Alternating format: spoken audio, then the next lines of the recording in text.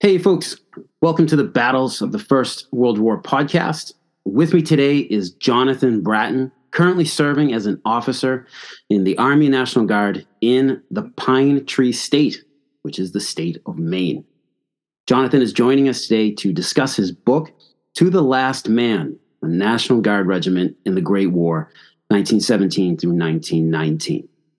You may have heard Jonathan speaking about this very same book on the Western Front Association's Mentioned in Dispatches podcast, but we're making this different by focusing on the discussed unit's time in the Meuse-Argonne campaign of the U.S. Army. Mentioned in Dispatches is an excellent podcast, by the way, and everybody should check it out. So the regiment in question is the U.S. 103rd Infantry Regiment, and it belonged to the 26th Yankee Division. We'll be talking about the 103rd and the 26th performance in the last weeks of World War I today, and I'm super excited to get into it.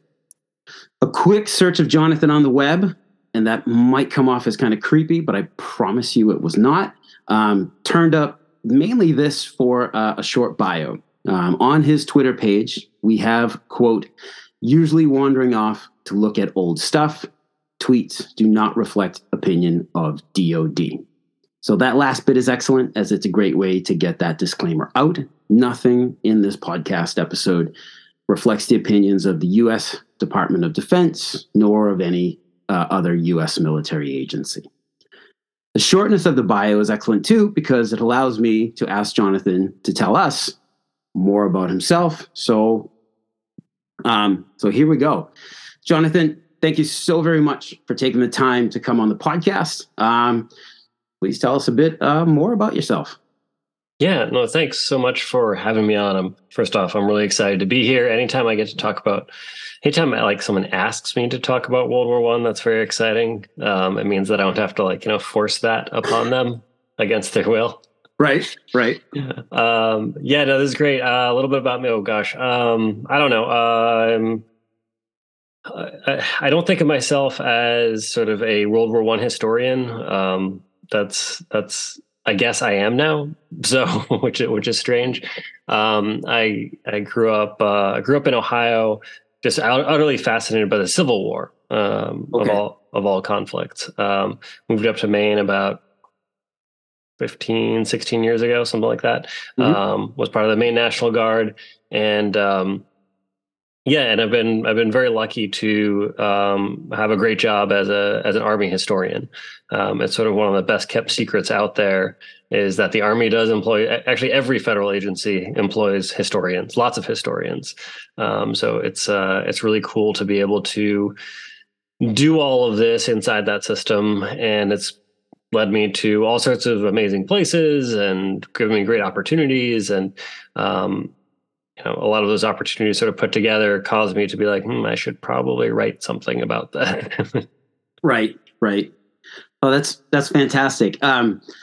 So I was telling the missus earlier that I might ask you this question, but since you're now working as a historian in the military and the National Guard, I assume you have a branch of the Army that you've been assigned to, and I wanted to ask you what branch are you a part of, and if it's not armor, why is it not armor? Oh, that's a great question. So I am an engineer officer, and I'm not an armor officer because New England National Guard divested its last armor in 2006, I think, when Vermont got rid of its armor. Maine got rid of its armor in 1967, so I missed that by about 50 years or so. If we had armor, there's a very, very good chance that I would be an armor officer, but no, I'm an engineer officer, which is great because I get to work with, engineers being generalists, we work with everybody. Of course. So I've gotten to work with lots of different units, heavy and light. Actually started out as an enlisted infantryman in Ohio, and we were in a mech unit. So, wow. Rolled around and that was, enlisted in that. So rolling around in Bradleys and looking at the tankers and being like, wow, those are so cool. They were super cool. Yeah. They're okay, I guess. The first time I heard an Abrams start, I was like, who just fired up a jet engine? Like, where is that? Oh, there it is. Yeah. This is probably a good point where I should tell you, like in the motor pool, like that's where you could find me would be like around the back, like standing in the exhaust, staying warm, generally inhaling it. Well, awesome. Absolutely. I mean, of course, like the military gives you wide range of experiences, and you're allowed to given these opportunities to work with everybody. It's very, very cool. So to get back to the Great War, what sparked your interest in the Great War? I think you already alluded a bit, like you're from Ohio, you're mainly interested in the Civil War. So what got you really focused into the Great War, and then specifically on the 103rd Infantry Regiment? Yeah, so I mean, it kind of all started. I always like to say, like, I never set out to write a book on World War One. Like, I actually, my plan was to write, something on Mainers in the Civil War.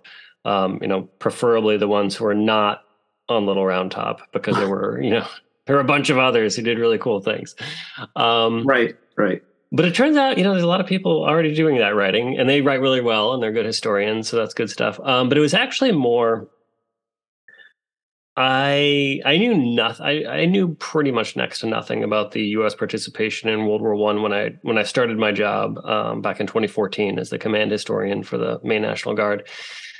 And I was just sort of like poking around and looking at files, and I was like, man, there's a lot of stuff here on like our infantry regiment's participation in the World War, and that had personal ties to me because the engineer battalion that I'm a part of, the 133rd Engineer Battalion, they're directly descended from the 103rd Infantry Regiment. Okay. So, you'd have ceremonies or something. You look at the streamers, and you'd be like, oh, what's this En Marne thing? What's the Musagan? And of course, at the time, I'm like, I don't know how to pronounce any of this because my French is terrible. I'm like, the Eisenmarn, right?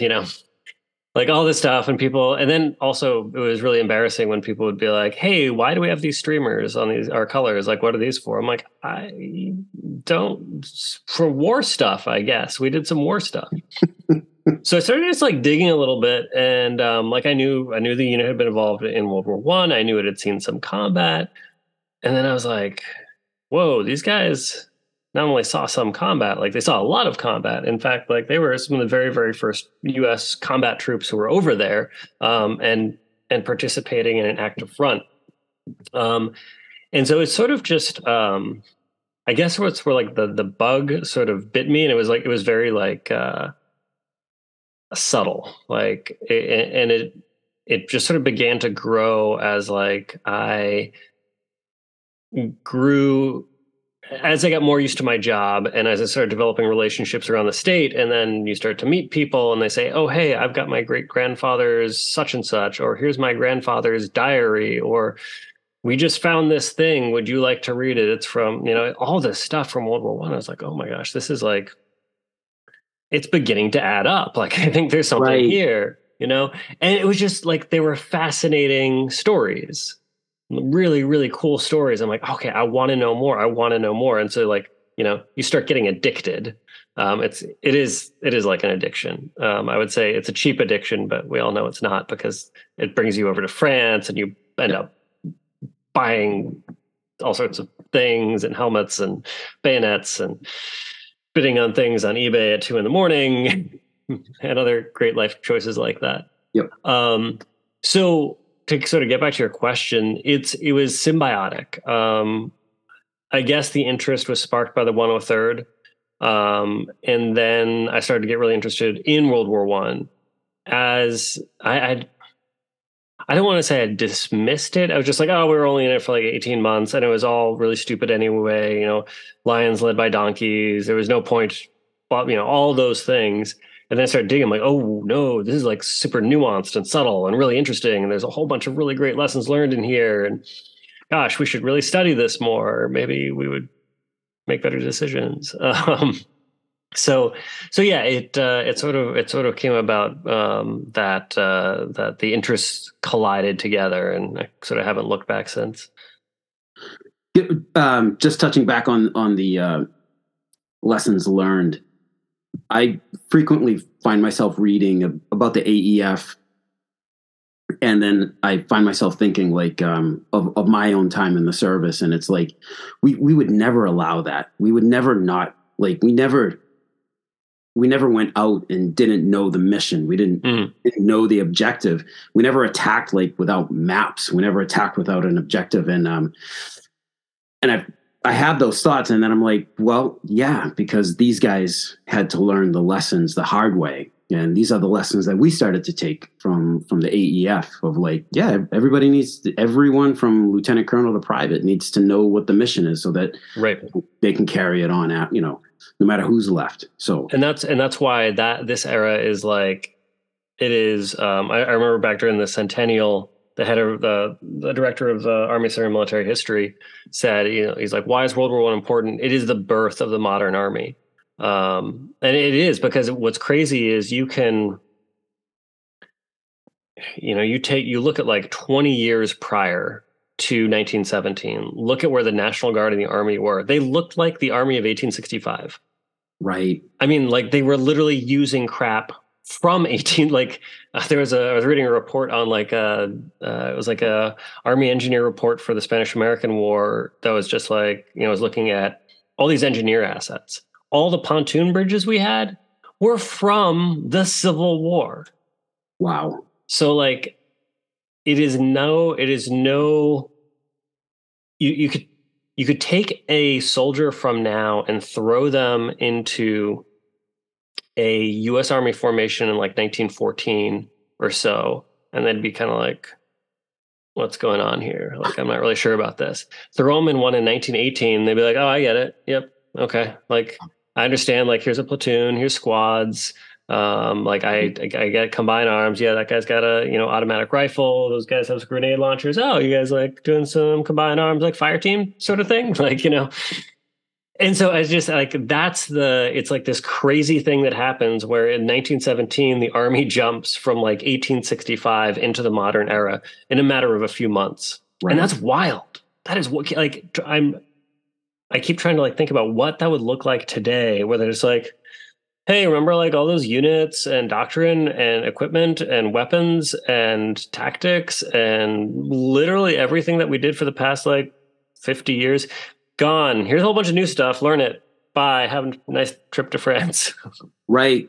Or I guess the only thing I could think of would be like if suddenly I don't know, we suddenly find ourselves fighting in space, using all the equipment and stuff like that. I can't even think about like what kind of rapid change we would have to see to understand. So getting into the 103rd specifically, what is the story of the regiment's formation and its attachment to the 26th Division back in 1917? You said that now it's the 133rd Engineer Battalion. Mm-hmm. Okay. Yeah. So the force structure piece is a thing that we do a lot of as National Guard historians, as we trace units lineages. And so the 103rd Infantry prior to 1917 existed as the 2nd Maine Infantry Regiment. So it was Maine's only infantry regiment in 1917, and it goes back to really the formation of the units back in the 1850s.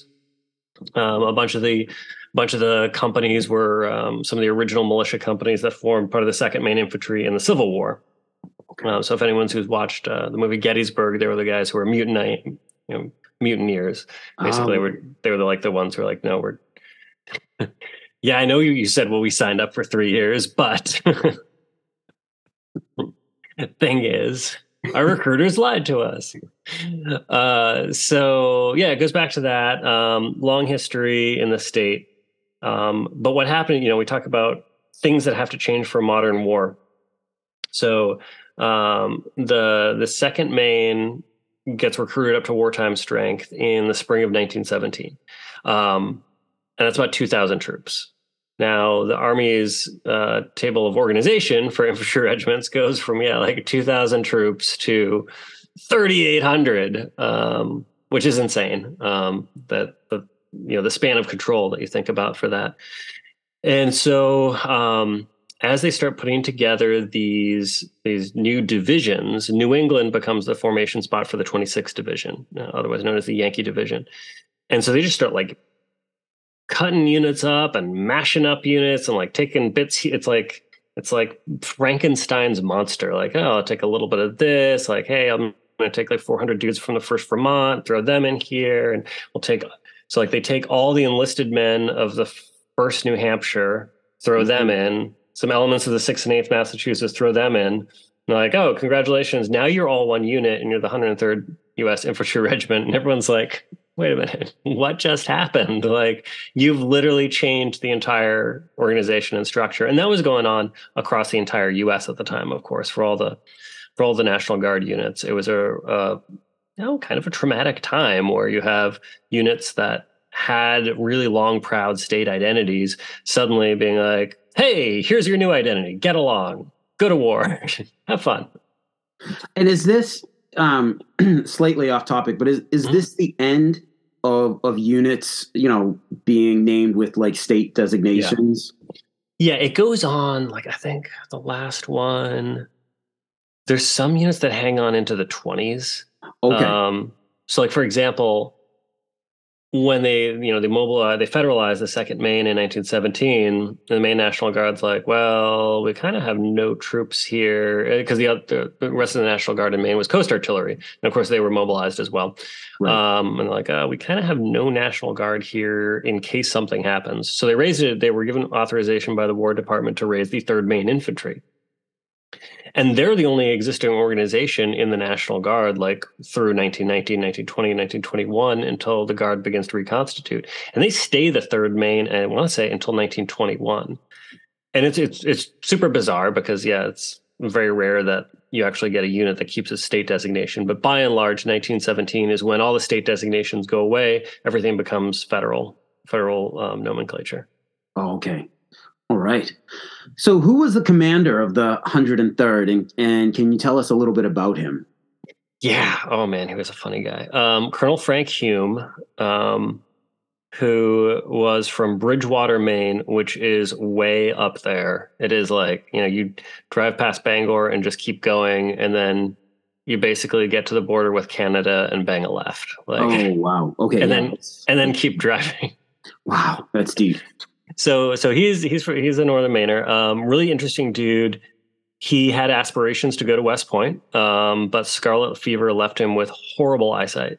So he ended up going to it was like this military prep school in Poughkeepsie, or near Poughkeepsie, New York, and then came back to Maine and finished his degree there. But he always just had this like lifelong dream of being a soldier. Like, apparently as a kid, he would form his friends into like, a little military company and march them around. So, which is basically what he does as an adult. He becomes a postmaster of Houlton, Maine, which is also Northern Maine. And he organizes a company, like, 40, 45 dudes. And basically, at the time, what you did is, if you wanted to be part of the National, if you wanted a new unit in the National Guard, you would essentially organize a company, present it to the state, and be like, hey, look, we have a company. I would love to know what that looks like, by the way. Like, I would love to know, like, did anyone ask for this? Yeah. But, seriously. But he organized the Houlton Company. They presented to the state. It was accepted and became Company L of the 2nd Maine. So he was, and because he had organized the company, he was the company commander. It's like, again, when we're talking about like, this is stuff that you would think of from the Civil War. This is happening in the 1890s. Like, this, it hasn't changed at all. So through this whole era, you're watching like everything changes inside the Guard. So he rises up through the ranks. He goes to Cuba as a company commander in a unit from Maine. They miss all the fighting. They're there for occupation duty, but still, when are you going to go from Maine, like Northern Maine, to Cuba? Like, what I mean? That's kind of a big deal. And probably a bunch of those guys are like, well, this is the most interesting thing I'll ever do. Came back. He rises up through the ranks. I believe he was a battalion commander by 1904, which is when they went to Manassas, Virginia for maneuvers. The Army was trying out this new thing of, hey, what if we take all of our like regulars and National Guard and actually put them through live training scenarios, kind of like a NTC or JRTC. These are all precursors to that.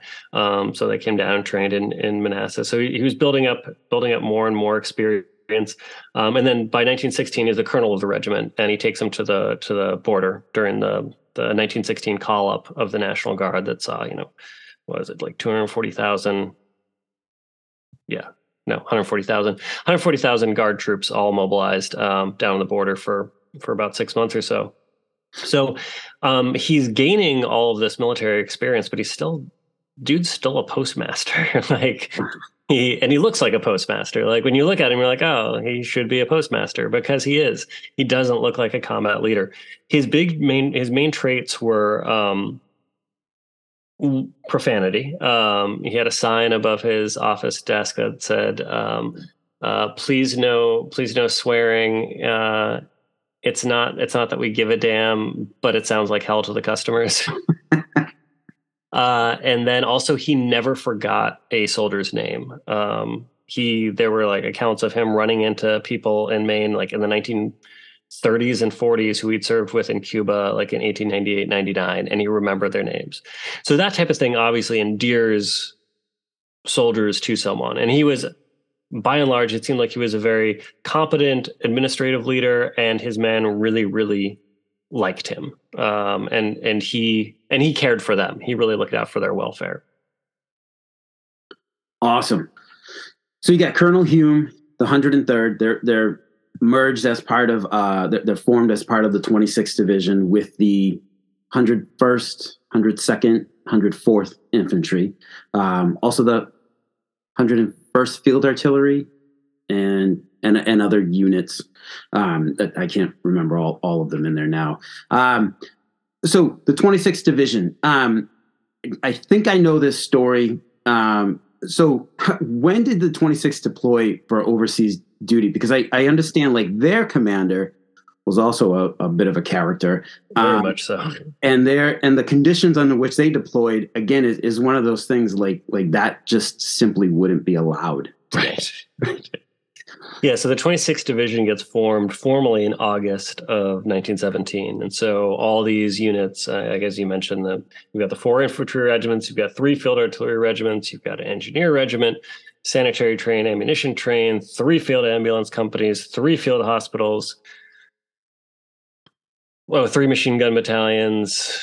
There's a lot. These are enormous organizations. This is 28,000 people in a division. Right. For reference, of course, the British, French, and German divisions are around 14 to 15,000.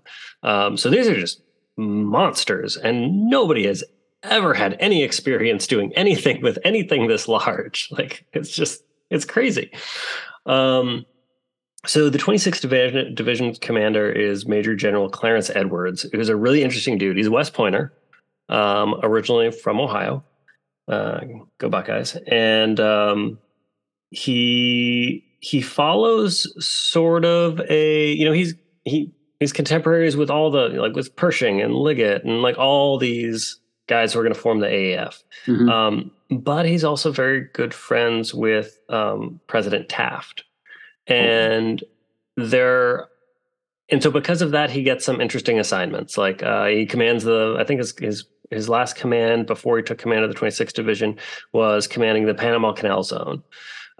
So he didn't have a lot of like operational field experience like Pershing did or others like that. He tended to have what some might call sort of like perk assignments or cushy assignments. Okay. But that doesn't mean that he didn't know what he was doing. One thing that he hadn't done was get to Cuba in time to participate in fighting during the Spanish-American War in 1898. So he kind of had a little bit of a chip on his shoulder. Let me rephrase that. He had a massive chip on his shoulder. He had a huge authority problem. But like Hume, his men loved him. He was super personable. He looked out for their best interest. He was just the right, like when you have that leader who you're like, yeah, all right, they're unorthodox, but like, damn, I trust them, and Right. they're going to go to bat for me, and they're looking out for me. Right. So with all of this, so the division concentrates for the first time at a couple different training camps in Massachusetts in August, September of 1917. And I say concentrates, I mean, they're not even together completely as an entire division, really, until France. The plan was that they were supposed to go to Camp Green, North Carolina, to do their training, to concentrate as a division and to train on all this new stuff that we were talking about, like all this new technology and equipment and tactics. That wasn't really in General Edwards' schedule that day, I guess. So he got this idea that he wanted to get his division over to France first. Now, the War Department had thought about this, obviously. They thought about, like, in all our past wars, the states are always fighting against each other. Like Pennsylvania and Massachusetts and New York are like always duking it out over like who's better and like who got where first. And so they tried to get around that by creating the 42nd Division, which was a National Guard division. Right. Called the Rainbow Division. Brought in units from all across the nation to be like, okay, this is actually going to be the first National Guard unit to go to France, so that we don't have to deal with such and such, Pennsylvania, say, going and setting up a giant monument to itself like it likes to do anywhere Pennsylvania goes. So that was the plan. And then Clarence Edwards got involved, and he was like, I don't want to go to Camp Green, North Carolina. I want to go to France. So he sent his aides to all the ports of embarkation on the northeastern coast. When I say all, I mean like even to Halifax, like from Halifax all the way down to Hoboken. And is like, hey, you guys got any ships? Like, I've got some troops, your ships, my troops, they should meet. But literally, I mean, he sends his guys down there like with manifests. And they're like, so we're ready to go. And the guys in like the harbor, wow, I'm blanking. I don't want to say harbor master, but like the guys overseeing the loading of the ships. Like, no, these transports are reserved for the 42nd Division. And they're like, well, is the 42nd Division here? No, they weren't. It's like, all right, I guess, why not? Like, I can't even imagine the drug deals that were going on to make this thing happen. Right. And so all of a sudden in September, all the camps just like vanish in Massachusetts. And everyone's on trains headed to Hoboken and New York and Halifax. I think a battalion or two goes through Halifax. Like all these major seaports. Wow. They load up. They rendezvous in Halifax, pick up their destroyer escorts, and leave for France. And like as they're leaving, Edward sends a telegraph back to the War Department. It's basically like, "Hey, so 26th Division's on its way to France." Which, if you know anything about Pershing, he's noted for his calm and kind and patient demeanor. I can only imagine like the sound of the explosion that his brain made when he got that message. So that did a few things. It one, you have the first full division in France becomes a National Guard division, which the National Guard is always going to brag about. Right. And of course, it's a New England division, so everyone in New England is going to brag about that. It also means that Edwards has pissed off his boss pretty badly. They already didn't have great relationships from the academy. Honestly, all the squabbling inside the AAF of senior officers, I'm pretty sure most of it can just be put down to like they didn't like each other when they were cadets. Wow. Like so I know Pershing was just the terror at West Point. He was the president of his class for all 4 years. But oh my goodness, like he was definitely like a fan of hazing as loud back in the day. And like, wow, man. And like so when you look at, and this is a total tangent, but when you start to like, one of my favorite things to look at is like the officer corps inside the AAF. And there's a whole bunch that's done about this, and I think we'll probably talk about it a little bit later, because it comes up in the Meuse-Argonne. But relief of officers, and a lot of it seems to be surrounding, oh, it's a National Guard thing. I'm like, but this doesn't make sense, because like nearly every single Guard division is commanded by West Pointers, and in fact, most brigade commanders are West Pointers, and in fact, a bunch of battalion commanders and regimental commanders are West Pointers. And so I'm like, okay, this doesn't really track. And so I start like looking around at like the political machinations of officers in the AAF. And I'm like, oh my God, these are just regulars who are jockeying for like greater position in the Army after the war. They're looking at their careers, or they just didn't like each other when they were cadets and they're taking it out at each other. I'm like, this is insane. Like, this is like kindergarten. You're in a freaking war. In World War One. So anyway, but the big thing that it does is it means the 26th Division gets over there in October of 1917 and has not completed any training. And so, as some of the first troops in France, there's no like ready-made barracks for them. There's no training areas, so they have to build their barracks. Right. Wow. They build all their cantonment areas. They have to find supplies. Basically, they're just sort of foraging for the first few weeks. They have to wait on their equipment to arrive, beg, borrow, and or steal it, and then they have to build their own training area. Like, they literally go out and they build an entire trench section in the fall, winter of 1718 that they then train in. So it puts the 26th Division in a pretty awkward spot, because not only are they now sort of behind the power curve when it comes to training for this new type of war, they've also ticked off their boss. And it's really hard to train for war when you've got like half of your forwards building barracks and packing up supplies. Like, the supply and support infrastructure had not yet arrived to France. So they're just like going in blind, like, Leroy Jenkinsing it. Nice reference. That's awesome. How does Edwards survive this? Like, obviously, like some strong political connections that not even Pershing could break. Well, I mean, he doesn't. As we'll talk about it, it's a near run thing. I mean, he survives because he was friends with Taft. He has a lot the New England governors and senators, very powerful. So Pershing's like, I don't really want to pick a fight with. I don't need that battle right now. Even though he wanted to fire him right off. There were actually a bunch of the other AAF officers who were like, we can point to things that you've done in your career that are just as stupid. So like, maybe give this guy a chance. Like, his men really, really love him. So don't break a division before it even gets into combat. Wow. Interesting. That's it's not interesting. That's actually fascinating. Wow.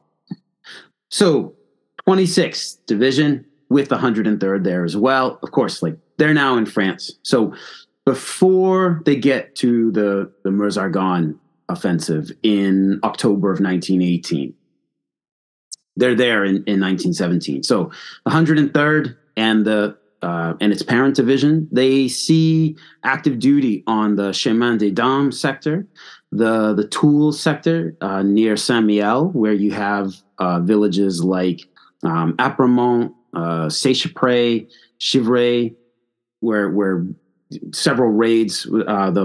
We covered Seicheprey in the podcast about 4 or 5 years ago. Oh, nice. But we've got the 103rd also sees service during the Second Battle of the Marne in July of 1918. And then, of course, the clearing of the Saint-Mihiel salient the following September. So what did the 103rd learn in the field in those engagements? Like, how much did General Pershing's open warfare concept square with the reality of combat on the Western Front in 1918? Yeah, that's a great question. So they're busy. They get, they go into line in February 6th. The first units begin occupying a frontline sector in the Chemin des Dames, and they're only break for the whole division, because they rotate units out in and out of your frontline sectors, but the only break that the whole division gets is about 2.5 weeks in August. That's the only break until their armistice. Other than that, they are fully employed as frontline troops. So all of their experience until July 18th is in the defense, is fighting defensively. So that's its own specific type of warfare. Surviving trench warfare is not a passive thing. So they learn that you have to have active patrolling all the time. You always have to be sending out patrols, getting intelligence from the enemy, trying to keep them off balance. Rotating your units in and out of frontline sectors, maintaining trenches, work parties to restore wire, build trenches. All these things. There's all this whole rotation that you get used to of holding a defensive sector, and they get really, really good at it. You mentioned Zivre. That's they kick some of the best German troops in the teeth pretty blatantly. I mean, as the German AAR says, which is basically like, we've once again underestimated the fighting abilities of the Americans on the Western Front. So they get pretty good at this. There's a huge difference, though, especially in any type of warfare. The transition from defense to offense is one of the most difficult and dangerous transitions to make.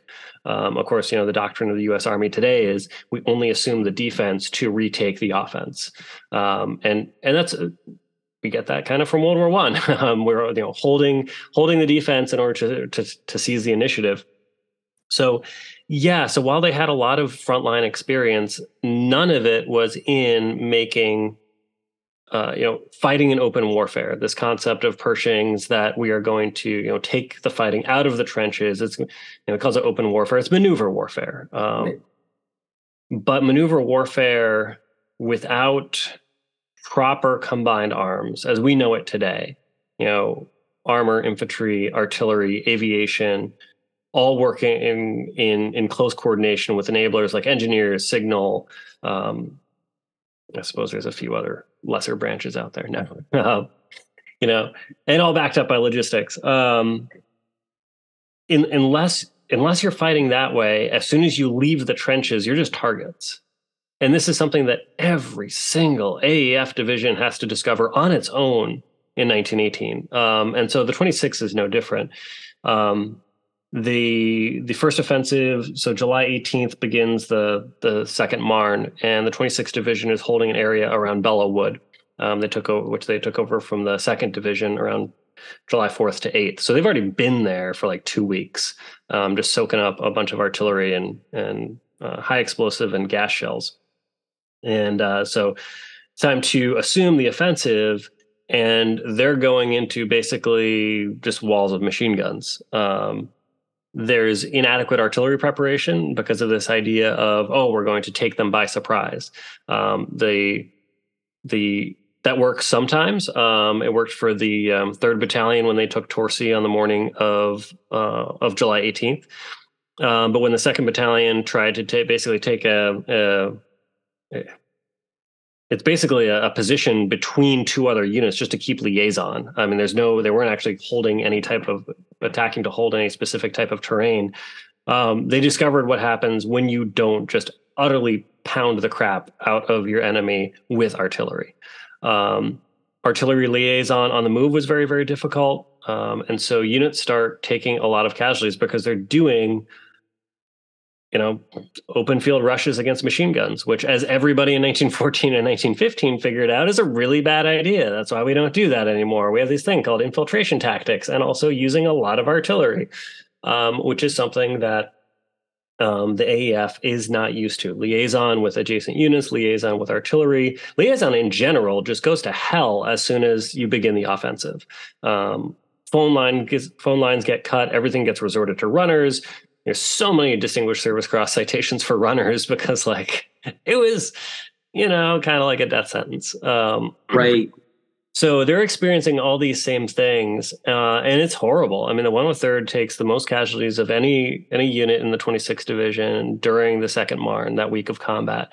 They just get ate up. It is a meat grinder. Yeah, granted, they pushed the Germans back 9 miles, but it's messy, it's uncoordinated. Literally, the only reason that they're able to do that is through significant bravery of specific individuals. A lot of Medal of Honor DSC citations, and again, like, you know, when you were handing out a Medal of Honor citation, it's not because everything went great. It's because everything broke down. Like, it's literally just so everything broke down, but you know, who may or may not still be alive, you know, did something that materially contributed to us having success in spite of everything not working. Right, in spite of everything else, correct. Right. So it was a bloodbath, simply put. Which the 26th Division recognized immediately. So in his after action review, Edwards and his subordinate officers, when they sent back up to GHQ, was, hey, this attacking out in the open thing is a very, very bad idea. Like, if we're going to do this, there needs to be massive artillery preparation. We need armor or something. Like, they're like, give us tanks, give us armored cars, give us literally anything. We need to improve the coordination between infantry and artillery, because when you're on the advance, artillery is not going to shoot if they think they're going to hit their own troops. And when you're in that type of mobile combat, it's really, really hard to figure out what your front line of troops is when all you've got is runners and field telephones that keep getting broken because the Germans are hitting you with high explosive and cutting all your wires. Right. Or, you know, your infantry is like, oh, I could use this phone line to tie up a thing. So yeah, it's really, really messy.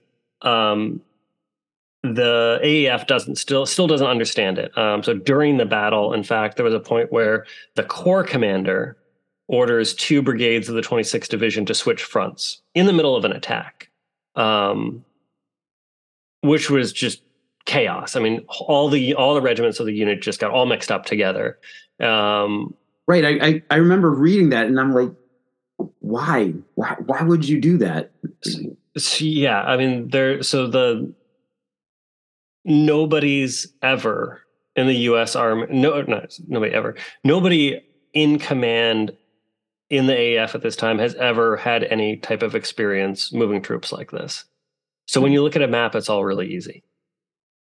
When you've got like 15,000 troops all smushed into one area, and just, we'll just push that brigade. If that brigade's stronger, like, have them attack here and have you attack there. And so it causes chaos. And then you've got, you know, Pershing's representatives coming down and asking Edwards, like, where's your front line of troops? And he's like, I'm going to be honest, I don't know. We're trying to figure that out. Like, they're in combat here, but I can't tell you. Like, we've got units mixed up everywhere. They're like, oh, well, you can't command your troops. Like, you're not an efficient commander. And this all, you know, comes up to Pershing, and he's getting more and more ticked off at Edwards. But when you look at the division's performance compared to all the other divisions, you're like, oh, it's the same thing. Like, the 2nd Division, one could argue, was even worse at Belleau Wood. The performance of the Marines, while very, very brave, was utterly just an absolute waste, an incredible waste. And then the 42nd Division, when they replace the 26th Division and attack Croix Rouge Farm, are going to take 1,000. Like, MacArthur's going to take 1,000 casualties in his brigade on the first day. Like, it's like every single division has to just like go through this bloodletting. Some of them learn, some don't, like the 2nd Division, because they're going to do the same thing again. But yeah, it is really it's really expensive learning curve. So what this does for the 26th Division, at least, there's a whole bunch of officers who realize we can't fight this type of war. Like, we need to fight like the French are fighting. We need to be using infiltration tactics. Or there was a great memo from inside the division with this idea of combat gangs. Okay. It's essentially just a combined arms platoon is all it is. It's super cool because it's showing that there's tactical innovation happening inside, like in the unit level, and then rising up to the top. So what these leaders are understanding is they need to adapt and change the way that they fight, because they can't take casualties like this in the future. I mean, it's absolutely it's horrific what happens to these units at 2nd Marne. Wow, And we still, like that, that battle is typically seen as the major turning point in that summer of 1980. Mm-hmm. So again, like you're saying earlier, and in spite of everything we did, we still wind up winning the battle, and pushing the enemy back, and being able to take the initiative. Right. And that's sort of the problem, though, is like we look at this and we go, hey, yay, we won. And you're like, if we took losses like that today, the country would shut down. Right. July 18th to 20th is still like, for Maine, they're like the 3 bloodiest days in Maine history, bar the Civil War, maybe. Really? And probably even more than that. It's awful. I mean, you have whole sets of brothers and cousins and friends, like from all these really small towns across New England, who are just gone in a matter of 3 days. 18 to 20 is that's where, at least for the 103rd, that's where they take most of their casualties. Now, a lot of the 101st, 102nd, 104th, they get theirs the next few days, which are equally bloody and confusing. So, and so we go, oh, look at all the success, but at what cost? And for the 26th Division, the cost is even greater because, and I don't know the root of this, and I would love to, I keep looking to find out why, but as Mark Grodelschuen points out in his book on the AAF Way of War, for whatever reason, the 26th Division received far, far fewer replacements than any other AAF division, despite them being one of the 4 OGs really in the AAF. Despite them having that much combat time, they get major replacements only in August. That's it. They are never at full strength during the war because they barely even recoup their battle losses, if that. So every time they go into action, they're significantly under strength, and that's just going to get worse and worse as we proceed towards October. Wow, that's interesting. Like there's obviously, there must be a reason. Like everybody, like the 77th Division was bled out on the Vel in August of 1918, and then in September, right before the Meuse-Argonne began, they received a huge influx of brand new replacements, most of whom probably died within the next 3-4 days. Right, around Mount Faucon, yeah.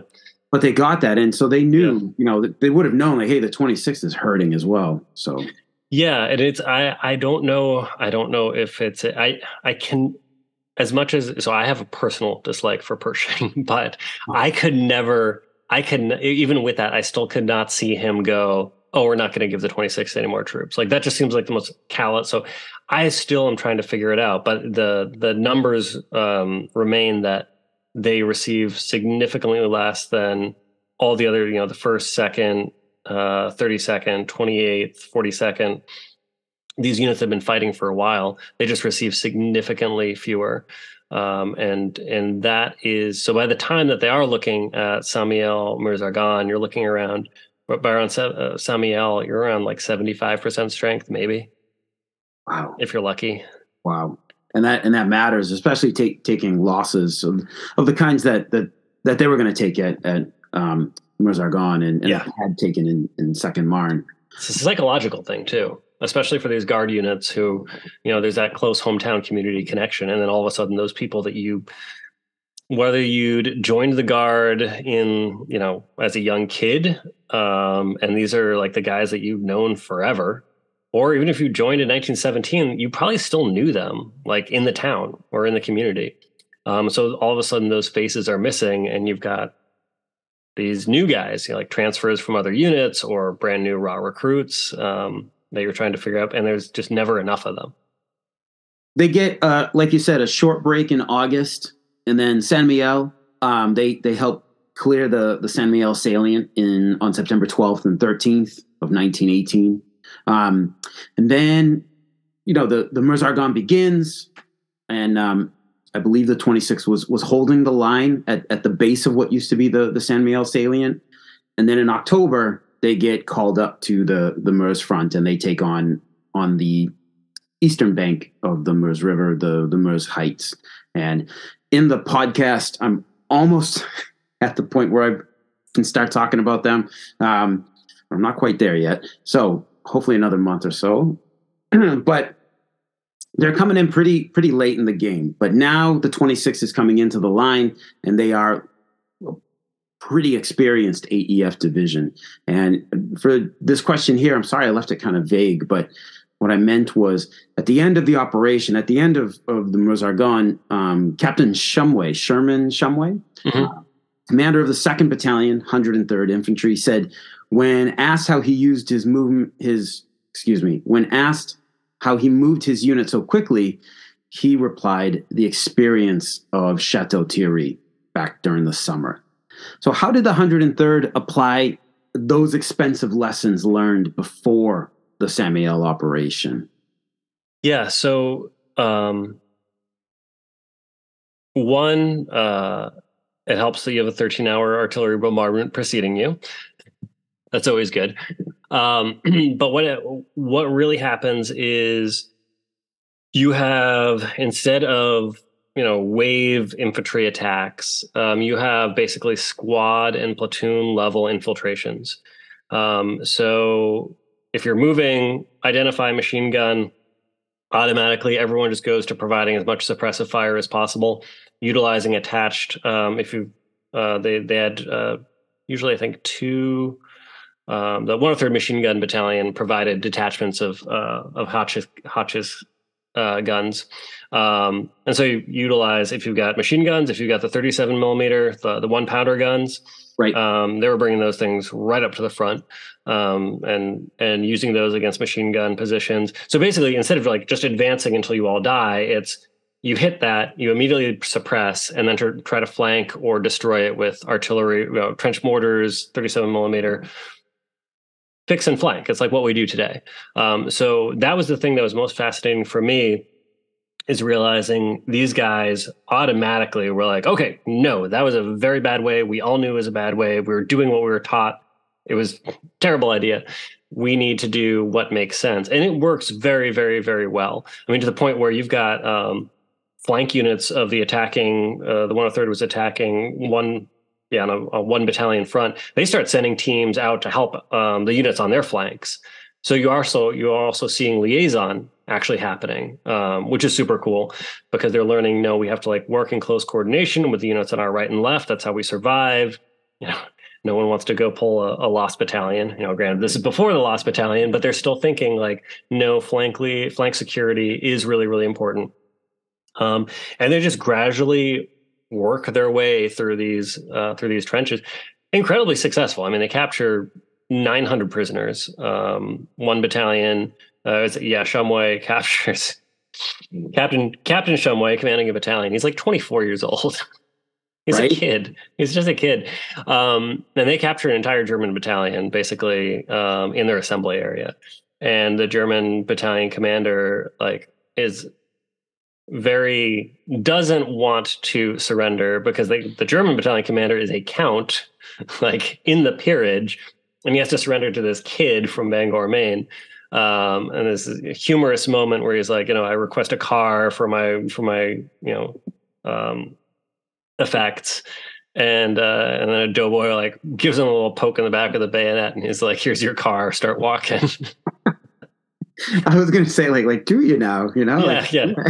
So it's just very, very effective use of all the enablers inside the regiment. And that was a huge lesson that they learned from 2nd Marne. And then taking it slowly, using a deliberate approach to fix and flank repeatedly worked very, very well. So in the process, they captured dozens of machine guns. I think overall, actually, around 1,200 prisoners, and they make their breakthrough. So they've learned how to do this now. Now they just kind of have to survive, because while they don't take that many casualties, they're still significantly under strength, and they're not going to get any more replacements. Pretty much at all. Man. So they go into the Meuse-Argonne. Now we know under strength, fairly under strength, experienced, but with a lot of gaps in the line. So what was the 103rd's excuse me, what was the 103rd Infantry's experience in the Meuse Heights in late October? Like, what was the state of the German forces opposite them? Still providing like determined defense, or steadily falling back? Still very much providing a determined defense. When you look at the table of organizations for the German divisions that the 26th is encountering, the thing that stands out the most is the absurd amount of machine guns. These are just they're defensive divisions, essentially. They're designed for this. So when the 26th Division goes into the heights of the Meuse, just like 4 or 5 kilometers north of where the ossuary is today.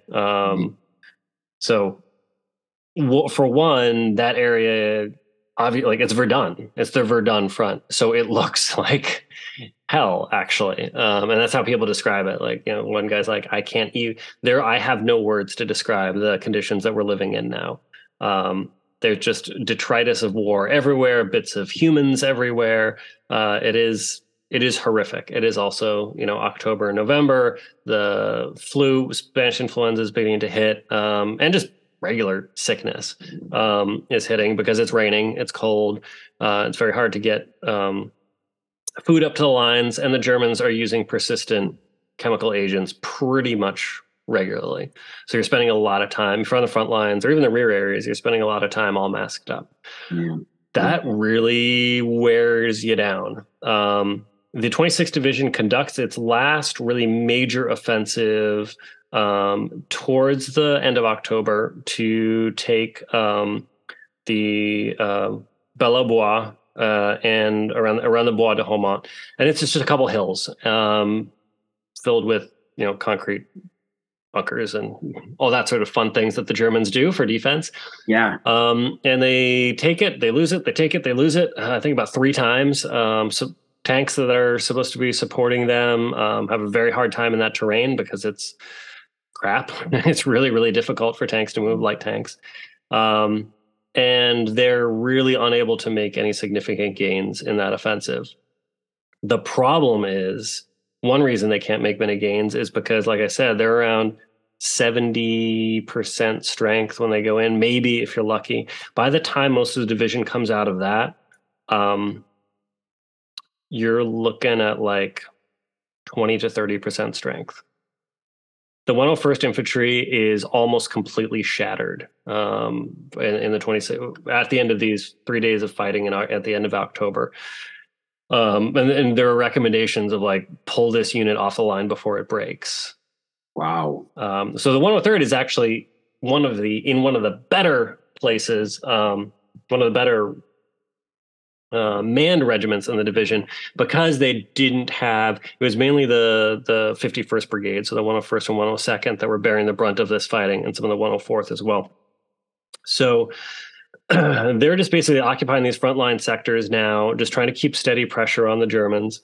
On November 8th, they see that some of the Germans in front of them are beginning to pull back. And so patrols go out, identify, yep, they're falling back. The whole division begins to push forward. And they're running into essentially what the regimental commander calls a checkerboard of machine guns. And it's rotten because each company is around, let's see, I think the last November 10th, the last companies that are attacking, you're around like 20 to 25 guys. Out of an original complement of 250. Yeah. Mm-hmm. Wow. So yeah, you're looking at around like 10%, actually, realistically. So, and once again, they're just small unit actions, moving forward, moving with squads. There's a whole other wrinkle here too, because also around November 8th, Colonel Hume gets relieved of command. Well, it's not just him. There's multiple leaders inside the 26th Division.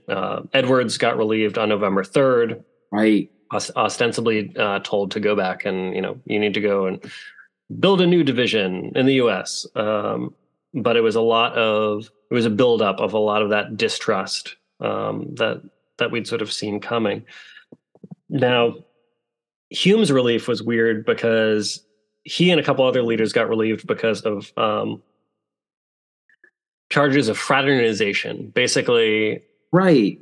that the regiment wasn't being aggressive enough, and that they sort of had a truce with the Germans to like not shoot at each other.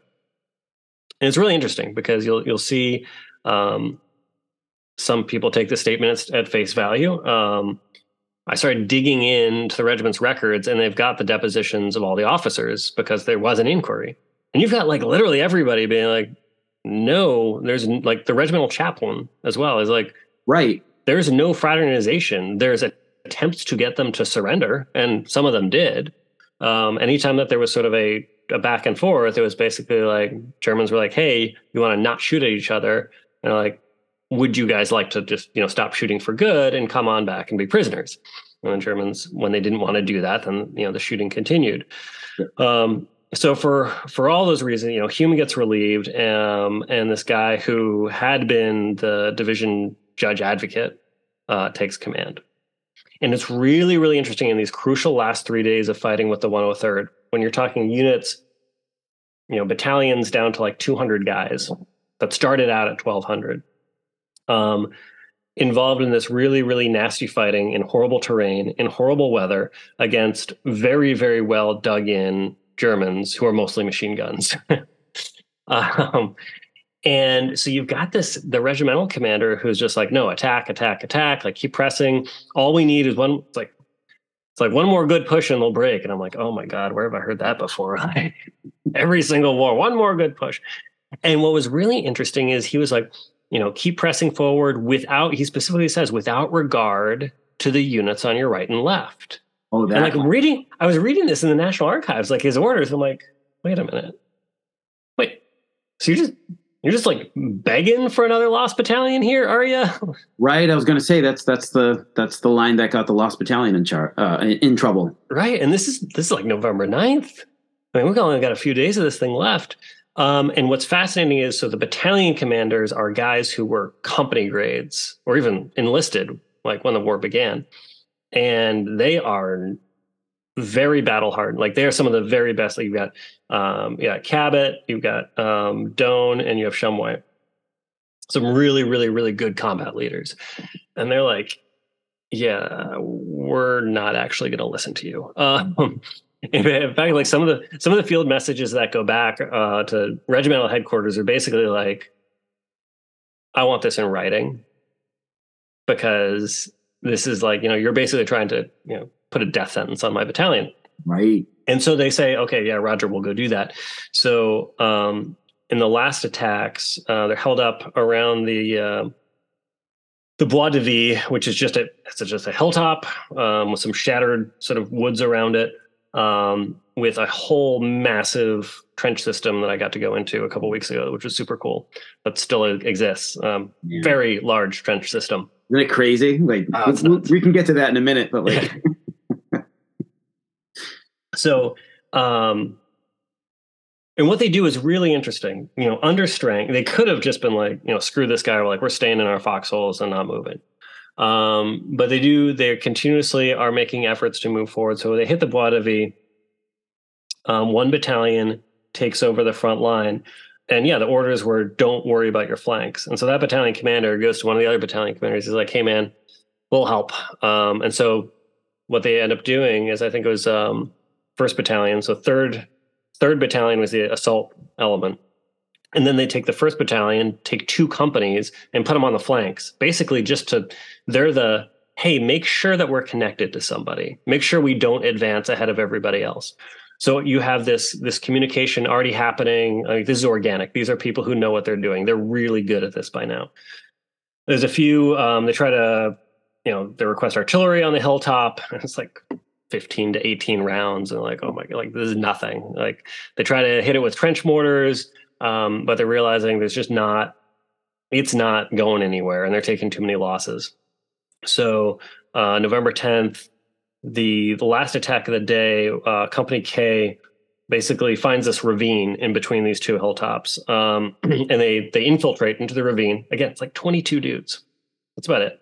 Wow. Infiltrate into the ravine, go up the slope, and the platoon leader, company commander, squad leader. Yeah, all of these things. Yeah. He's an LT, and he's just like, hey, here's what we're gonna do. We're gonna basically do walking fire. So like, just shoot. Like, I don't care if you see something where it looks like someone could be hiding, shoot it. Wow. It's that concept of walking fire. And so they move up, and yeah, they get into the whole trench system, and they start cleaning it out.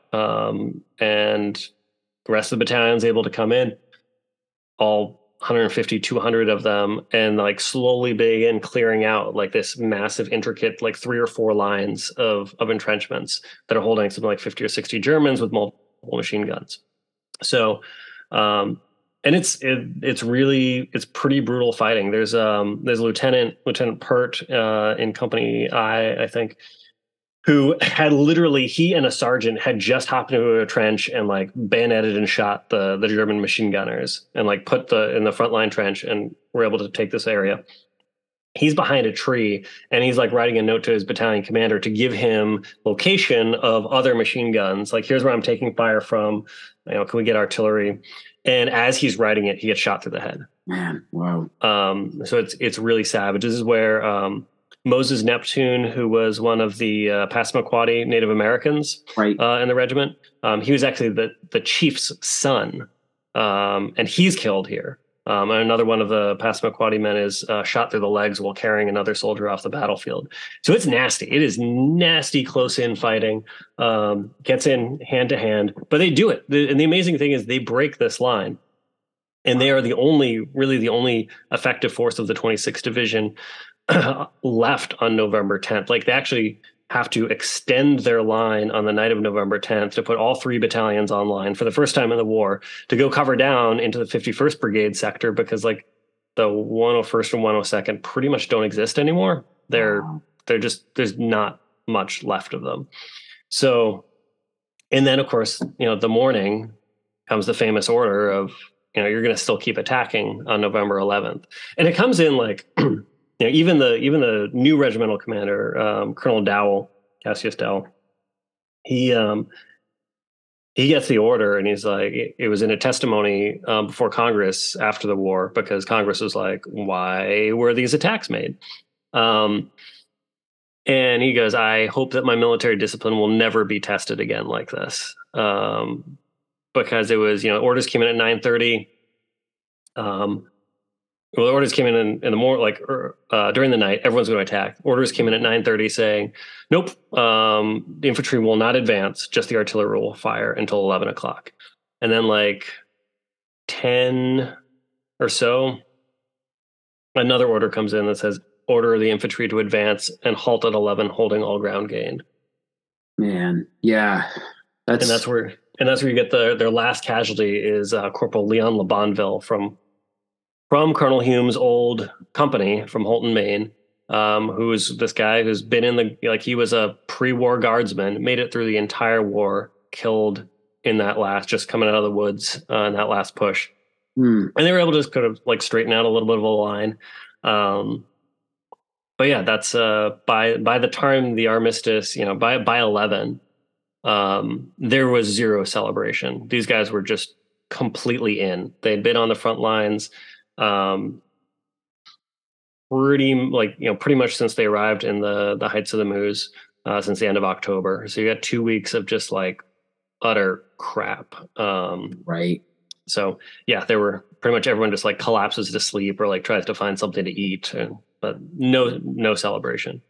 Yeah. One of the lines in the book is, everything goes quiet, and I guess a doughboy is like, well, I guess I'll go find some grub. Right. Right. Yeah, exactly. But nature, nature calls, like, intake at that point, Yeah. I mean, what else are you going to do? Yeah. Yeah. Wow. So, real quick, like a little bit off topic, but like, so you were there like, just a few weeks ago. So, you were in the very ground that the 103rd was fighting, like the Bois de Ville is the Bois de Ville. It was super awesome. We're able to link up with a friend who's a gendarme to ensure that we're not wandering into some farmer's field or get shot by French hunters. Yeah, which is an occupational hazard. There's lots of hunting in that area. Yeah, no, it was a hunch. I was like, I've never been here, but I think there should be something here. And so we took Lieutenant Blackman's flanking route down to the ravine, which is decently clear. And then at just one point, I'm just like, right, let's just go up the hill. And so we were just walking up the hill, and I'm like, I don't know, I don't see anything. Like, is this going to be a complete dead end? Did I drag my friends here out of like, we could go see cool stuff that we know exists, and instead we're just wandering around some French woods. And then we hit the barbed wire, and I'm like, oh, barbed wire. Wow. Like an actual post there with a barbed wire. I'm like, so I'm like freaking out about that. Meanwhile, other people are going up the top of the hill, and I hear, holy, like, some joyful swearing. And I get up there, and like my mind just like blows, because it's like, sometimes when you look at a World War I trench, or a trench anywhere, and you're like, this could be a trench line, or this could be like irrigation, or it could have just rained a lot, patterns of a stream or something. Right. This was one of those like, oh my God, it's a full three line trench system with fire trenches and communication, like everything all there, that is visible. And you're like, what? Oh my God, like this is it. So yeah, we walked around and started finding like all the great stuff that we always look for on battlefields, like rusty gold, as my friend calls it. Yep, tons of like shell fragments and some shot rounds, cartridges, some elements, like bully beef tins, and yeah. So just like, not only is this the spot, but like here's actual evidence of like them being U.S. soldiers being here. So that was absolutely the coolest. So like just walking all the lines and really like it's a huge area. And it was then that I suddenly realized, I was like, how the hell did like about 150 dudes take this? I'm like malnourished, exhausted guys at the edge of their limits took this. And like my mind just like broke. I'm like, I can't even fathom that. Like if someone had given me that mission, I'd be like, you're out of your mind. I'm not doing this. Like this is an unlawful order. Yeah, or we can do it in like 3 days, but I need hot chow and a couple of days of sleep. Like, yep. I'm going to need basically as much artillery that you can imagine right now. Yeah. Everything you launched on September 26th, I need all of that. Yeah, I need all of that. Yeah. So I need the $1 million barrage. It was utterly wild, and it brought a whole new respect for me. It brought a whole new respect to those individuals who were able to accomplish that, especially knowing, as many of them did at that point, that the war was really about to end. To just keep going was utterly unreal, and it also helped me like understand. They're only at the 26th Division is only on the Moose sector, October, like mid-October. They're not there for very long, but I think the time there left a really indelible mark, just as the Second Marne did. But it's a mark that less people were willing to write about, because I think it really was so horrific that they were just like, I don't want to think about this. Like, I don't want to remember it. I don't want to think about it. Right. So it was fascinating to see that whole perspective, and see that the terrain is awful. The terrain is so bad. We definitely almost totally tore the bottom off the car taking one road that we probably shouldn't have taken. But GPS said it was the most direct route. I know. I know. I don't know if you've been to the, it's on the other side, the Joseph Gunter Memorial. It's up on the hill point. It's like the furthest penetration by the AEF in the 29th Division. It's not where Gunter died. Yeah. Henry Gunter, I'm sorry. It's not where he died, but the memorial to him is there. And it's this big hill, and I was there in just an SUV, and it said like, just take this hill, just turn right and go down. But the slope was like this, and I was like, man, I'm gonna do this really slow, and if something goes wrong, it's gonna be hours. Right. sees the Right. smoke, on the hill. Right. So, yeah, that ground is something. But it's fascinating. I'm so glad you guys got really into it and got to see the marks that are left there. That out there, the war is still like a big thing. Like it's a palpable presence. Maybe that's just me going into it already thinking that, but I like Oh no, everywhere you look. it's literally. We started out in the in Homa, which is one of the destroyed villages that hasn't been Yes, rebuilt. We actually get to meet the mayor of Homa because all these destroyed villages still have a mayor. amazing. So he Yeah. wanted to come out and see what these crazy Americans are doing. But yeah, I mean the war is so very visible, and I don't know. I left Verdun just feeling in a way that I don't think I really had felt on any other battlefield in World War One. Where, because sometimes you're just like, I don't, it's hard to imagine the fighting here. I felt a lot of it around Bellow because just of so much of the research into the soldiers and everything, and you can kind of visualize things. But there, you're like, you can see it, man. It is.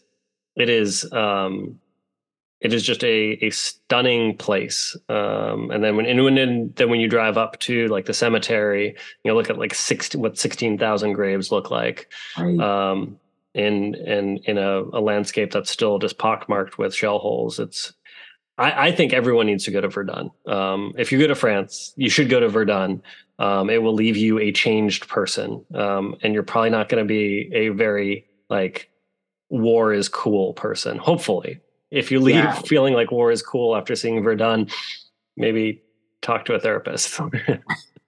Yeah, definitely. The ossuary is very, very sobering. The 15,000 graves in front, and then when you walk around back of the actual building itself, and you can see the bones collected from the battlefield. It's all very sobering. But the Meuse Argonne too is, I always try to describe it as a garden of peace, very expensively purchased. It's one of the most stunning places. The level of care that goes into it, and Bruce Malone and Charlie Diaz, like you guys are knocking it out.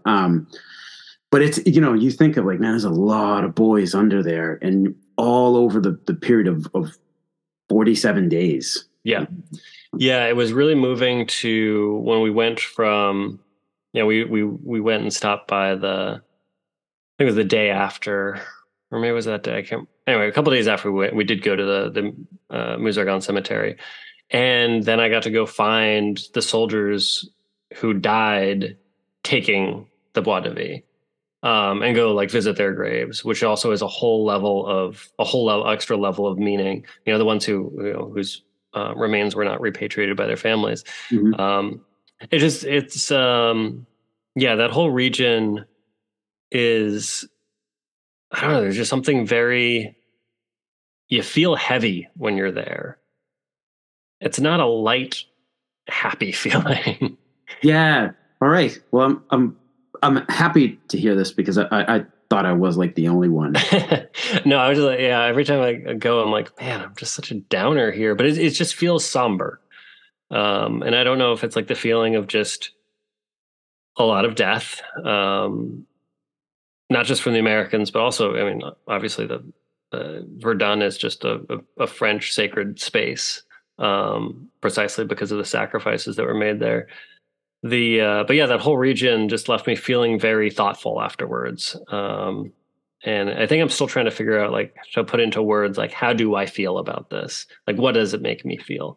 And that's kind of that's the purpose of going to a lot of these battlefields, right? Is to, yes, you want to you can look at lessons learned. You can look at terrain to see how that affected operations. You can look at tactics. You can look at individual stories. But I think when you start to really walk through a lot of these areas, you get really just hit with the power of meaning. Like, what does this mean? Like, what was this for? Which is really interesting. I went to the World War One monument in DC the other day. And on the back of it's my favorite part because there's this quote that's basically, I'm trying to remember the exact words, but it's like, we went and did our part. It is up to you to provide us meaning. Like, you determine, what did our deaths mean? Like, what did our service mean? What did our sacrifice mean? I was like, oh yeah, that hits. Like Yeah, that's very profound. and it sort of speaks to like what do we do as historians? Are we providing that meaning, or are we just getting lost in like the little, like, I don't want to sound demeaning or patronizing, but like you get, some people can get so worked up in like the tactics or the equipment or the weapons that they sometimes, it just feels like you can't see the meaning aspect of it. Like what did this war mean for America? What did this war mean for these communities? What did this war mean for the survivors of it, who had to come home and then live with these memories for the rest of their life? And then also watch, not only that, but like something that should probably feel pretty familiar to lots of combat veterans today. Hey, you went and did this thing and you sacrificed a lot. And then there was an even bigger war. Like, and then like, war happened again. Like, yeah, yes. So what was it for? And I think there's a lot to be said of looking at the World War I generation from the global war on terror, like our generation, of like, how do we heal? And I think talking about World War I is a really good way to actually help that, to show, hey, you're not alone. We are not the only generation that can't look back at a war and be like, yeah, we did it. Awesome. Right. Like, mission accomplished. Right. Exactly. Yeah. Especially when Foch says, you don't have peace. You've got a 20-year armistice here. Yep. Yeah. That back of the quote on the back of the DC Memorial, that makes me think of In Flanders Fields, the poem, yeah. To you we throw the torch. Like, exactly. Yeah, exactly. That same line of thought. Amazing. Jonathan, where can people find your book? Because while you can buy it on Amazon, you can also get it for free. And I don't think you'll mind my saying that. Not at all. I want people to do that because, yes, while you can buy it for $20 on Amazon, that is by virtue of the fun fact that government publications have no copyright. And so print for fee services like Amazon, Barnes & Noble, a couple others, basically can just take the entire, and can and do take the entire catalog of basically the government printing office and sell it. So don't do that. Go to Army University Press. They are the publisher. You can go to the books section, look at World War I. Last time I checked, I was right next to Infantry in Battle by Marshall, which I feel like I was like, I don't deserve to be here. I don't deserve to be next to George C. Marshall. Well, if I can, yes, you do, because I wanted to say, so your book, while I was reading it, I said, how am I going to describe this book to him?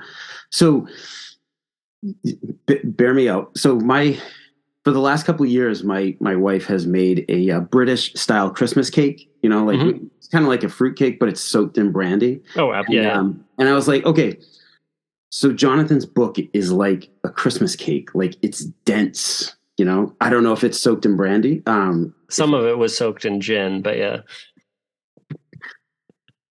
Just makes it even better. But it is a, like, and I say that because it's dense, it's rich, but it's so incredibly informative. And as far as a book, like, I read it cover to cover, and I really enjoyed it. Really enjoyed getting down and learning about these communities, which are just up the road from me, that even I know very little about. So you very much deserve to be next to Marshall. Nice job. Thank you so much. That means the world. Like I said, I never meant to set out to write this. It was, after a while, you can only collect so many stories before you're like, well, these are not my stories. I need to share these. And after a while, it just became like this imperative thing of like, I need to share these stories. There are so many amazing individuals, communities, all these different things. And so it worked really well with Army University Press, because they were looking at, showing from the professional side, like, how do you how do you incorporate the reserve component into large-scale combat operations? How do you train? How do you fight? What are the lessons learned from that fighting? How do you recover from these types of losses? So I was able to blend.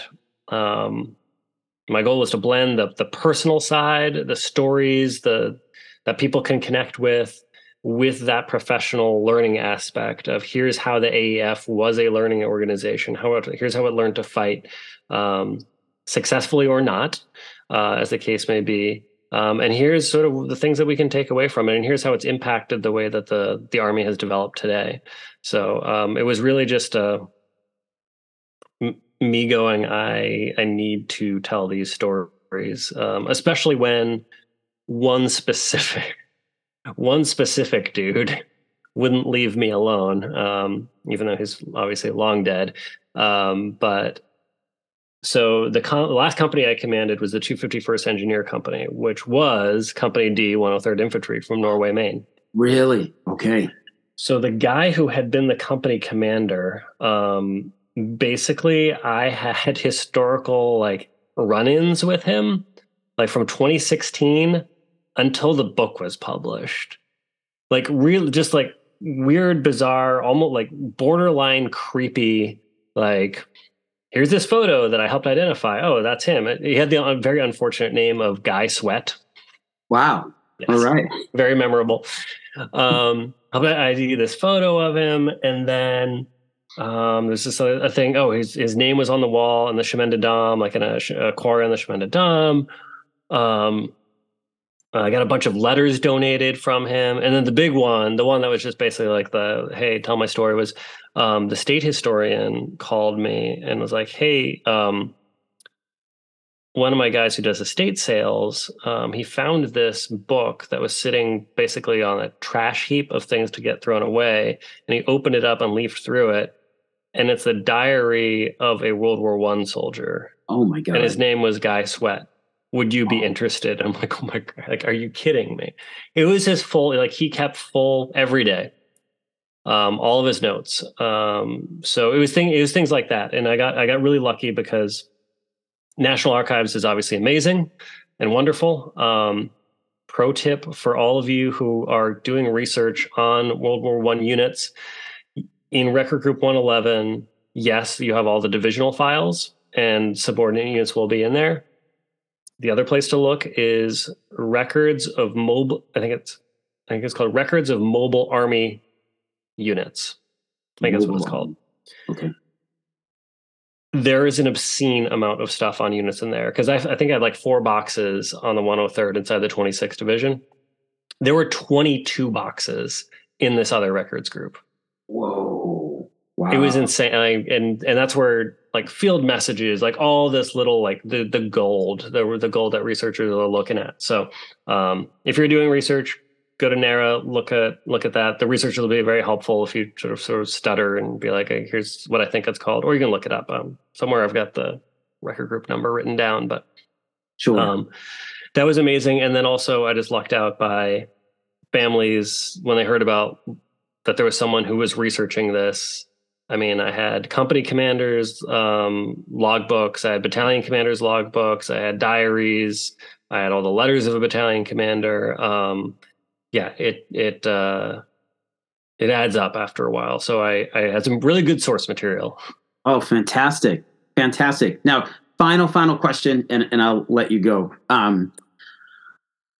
Future projects? Going to the Civil War interest or work on Guy Sweat in World War I? Like, oh, that's a great question.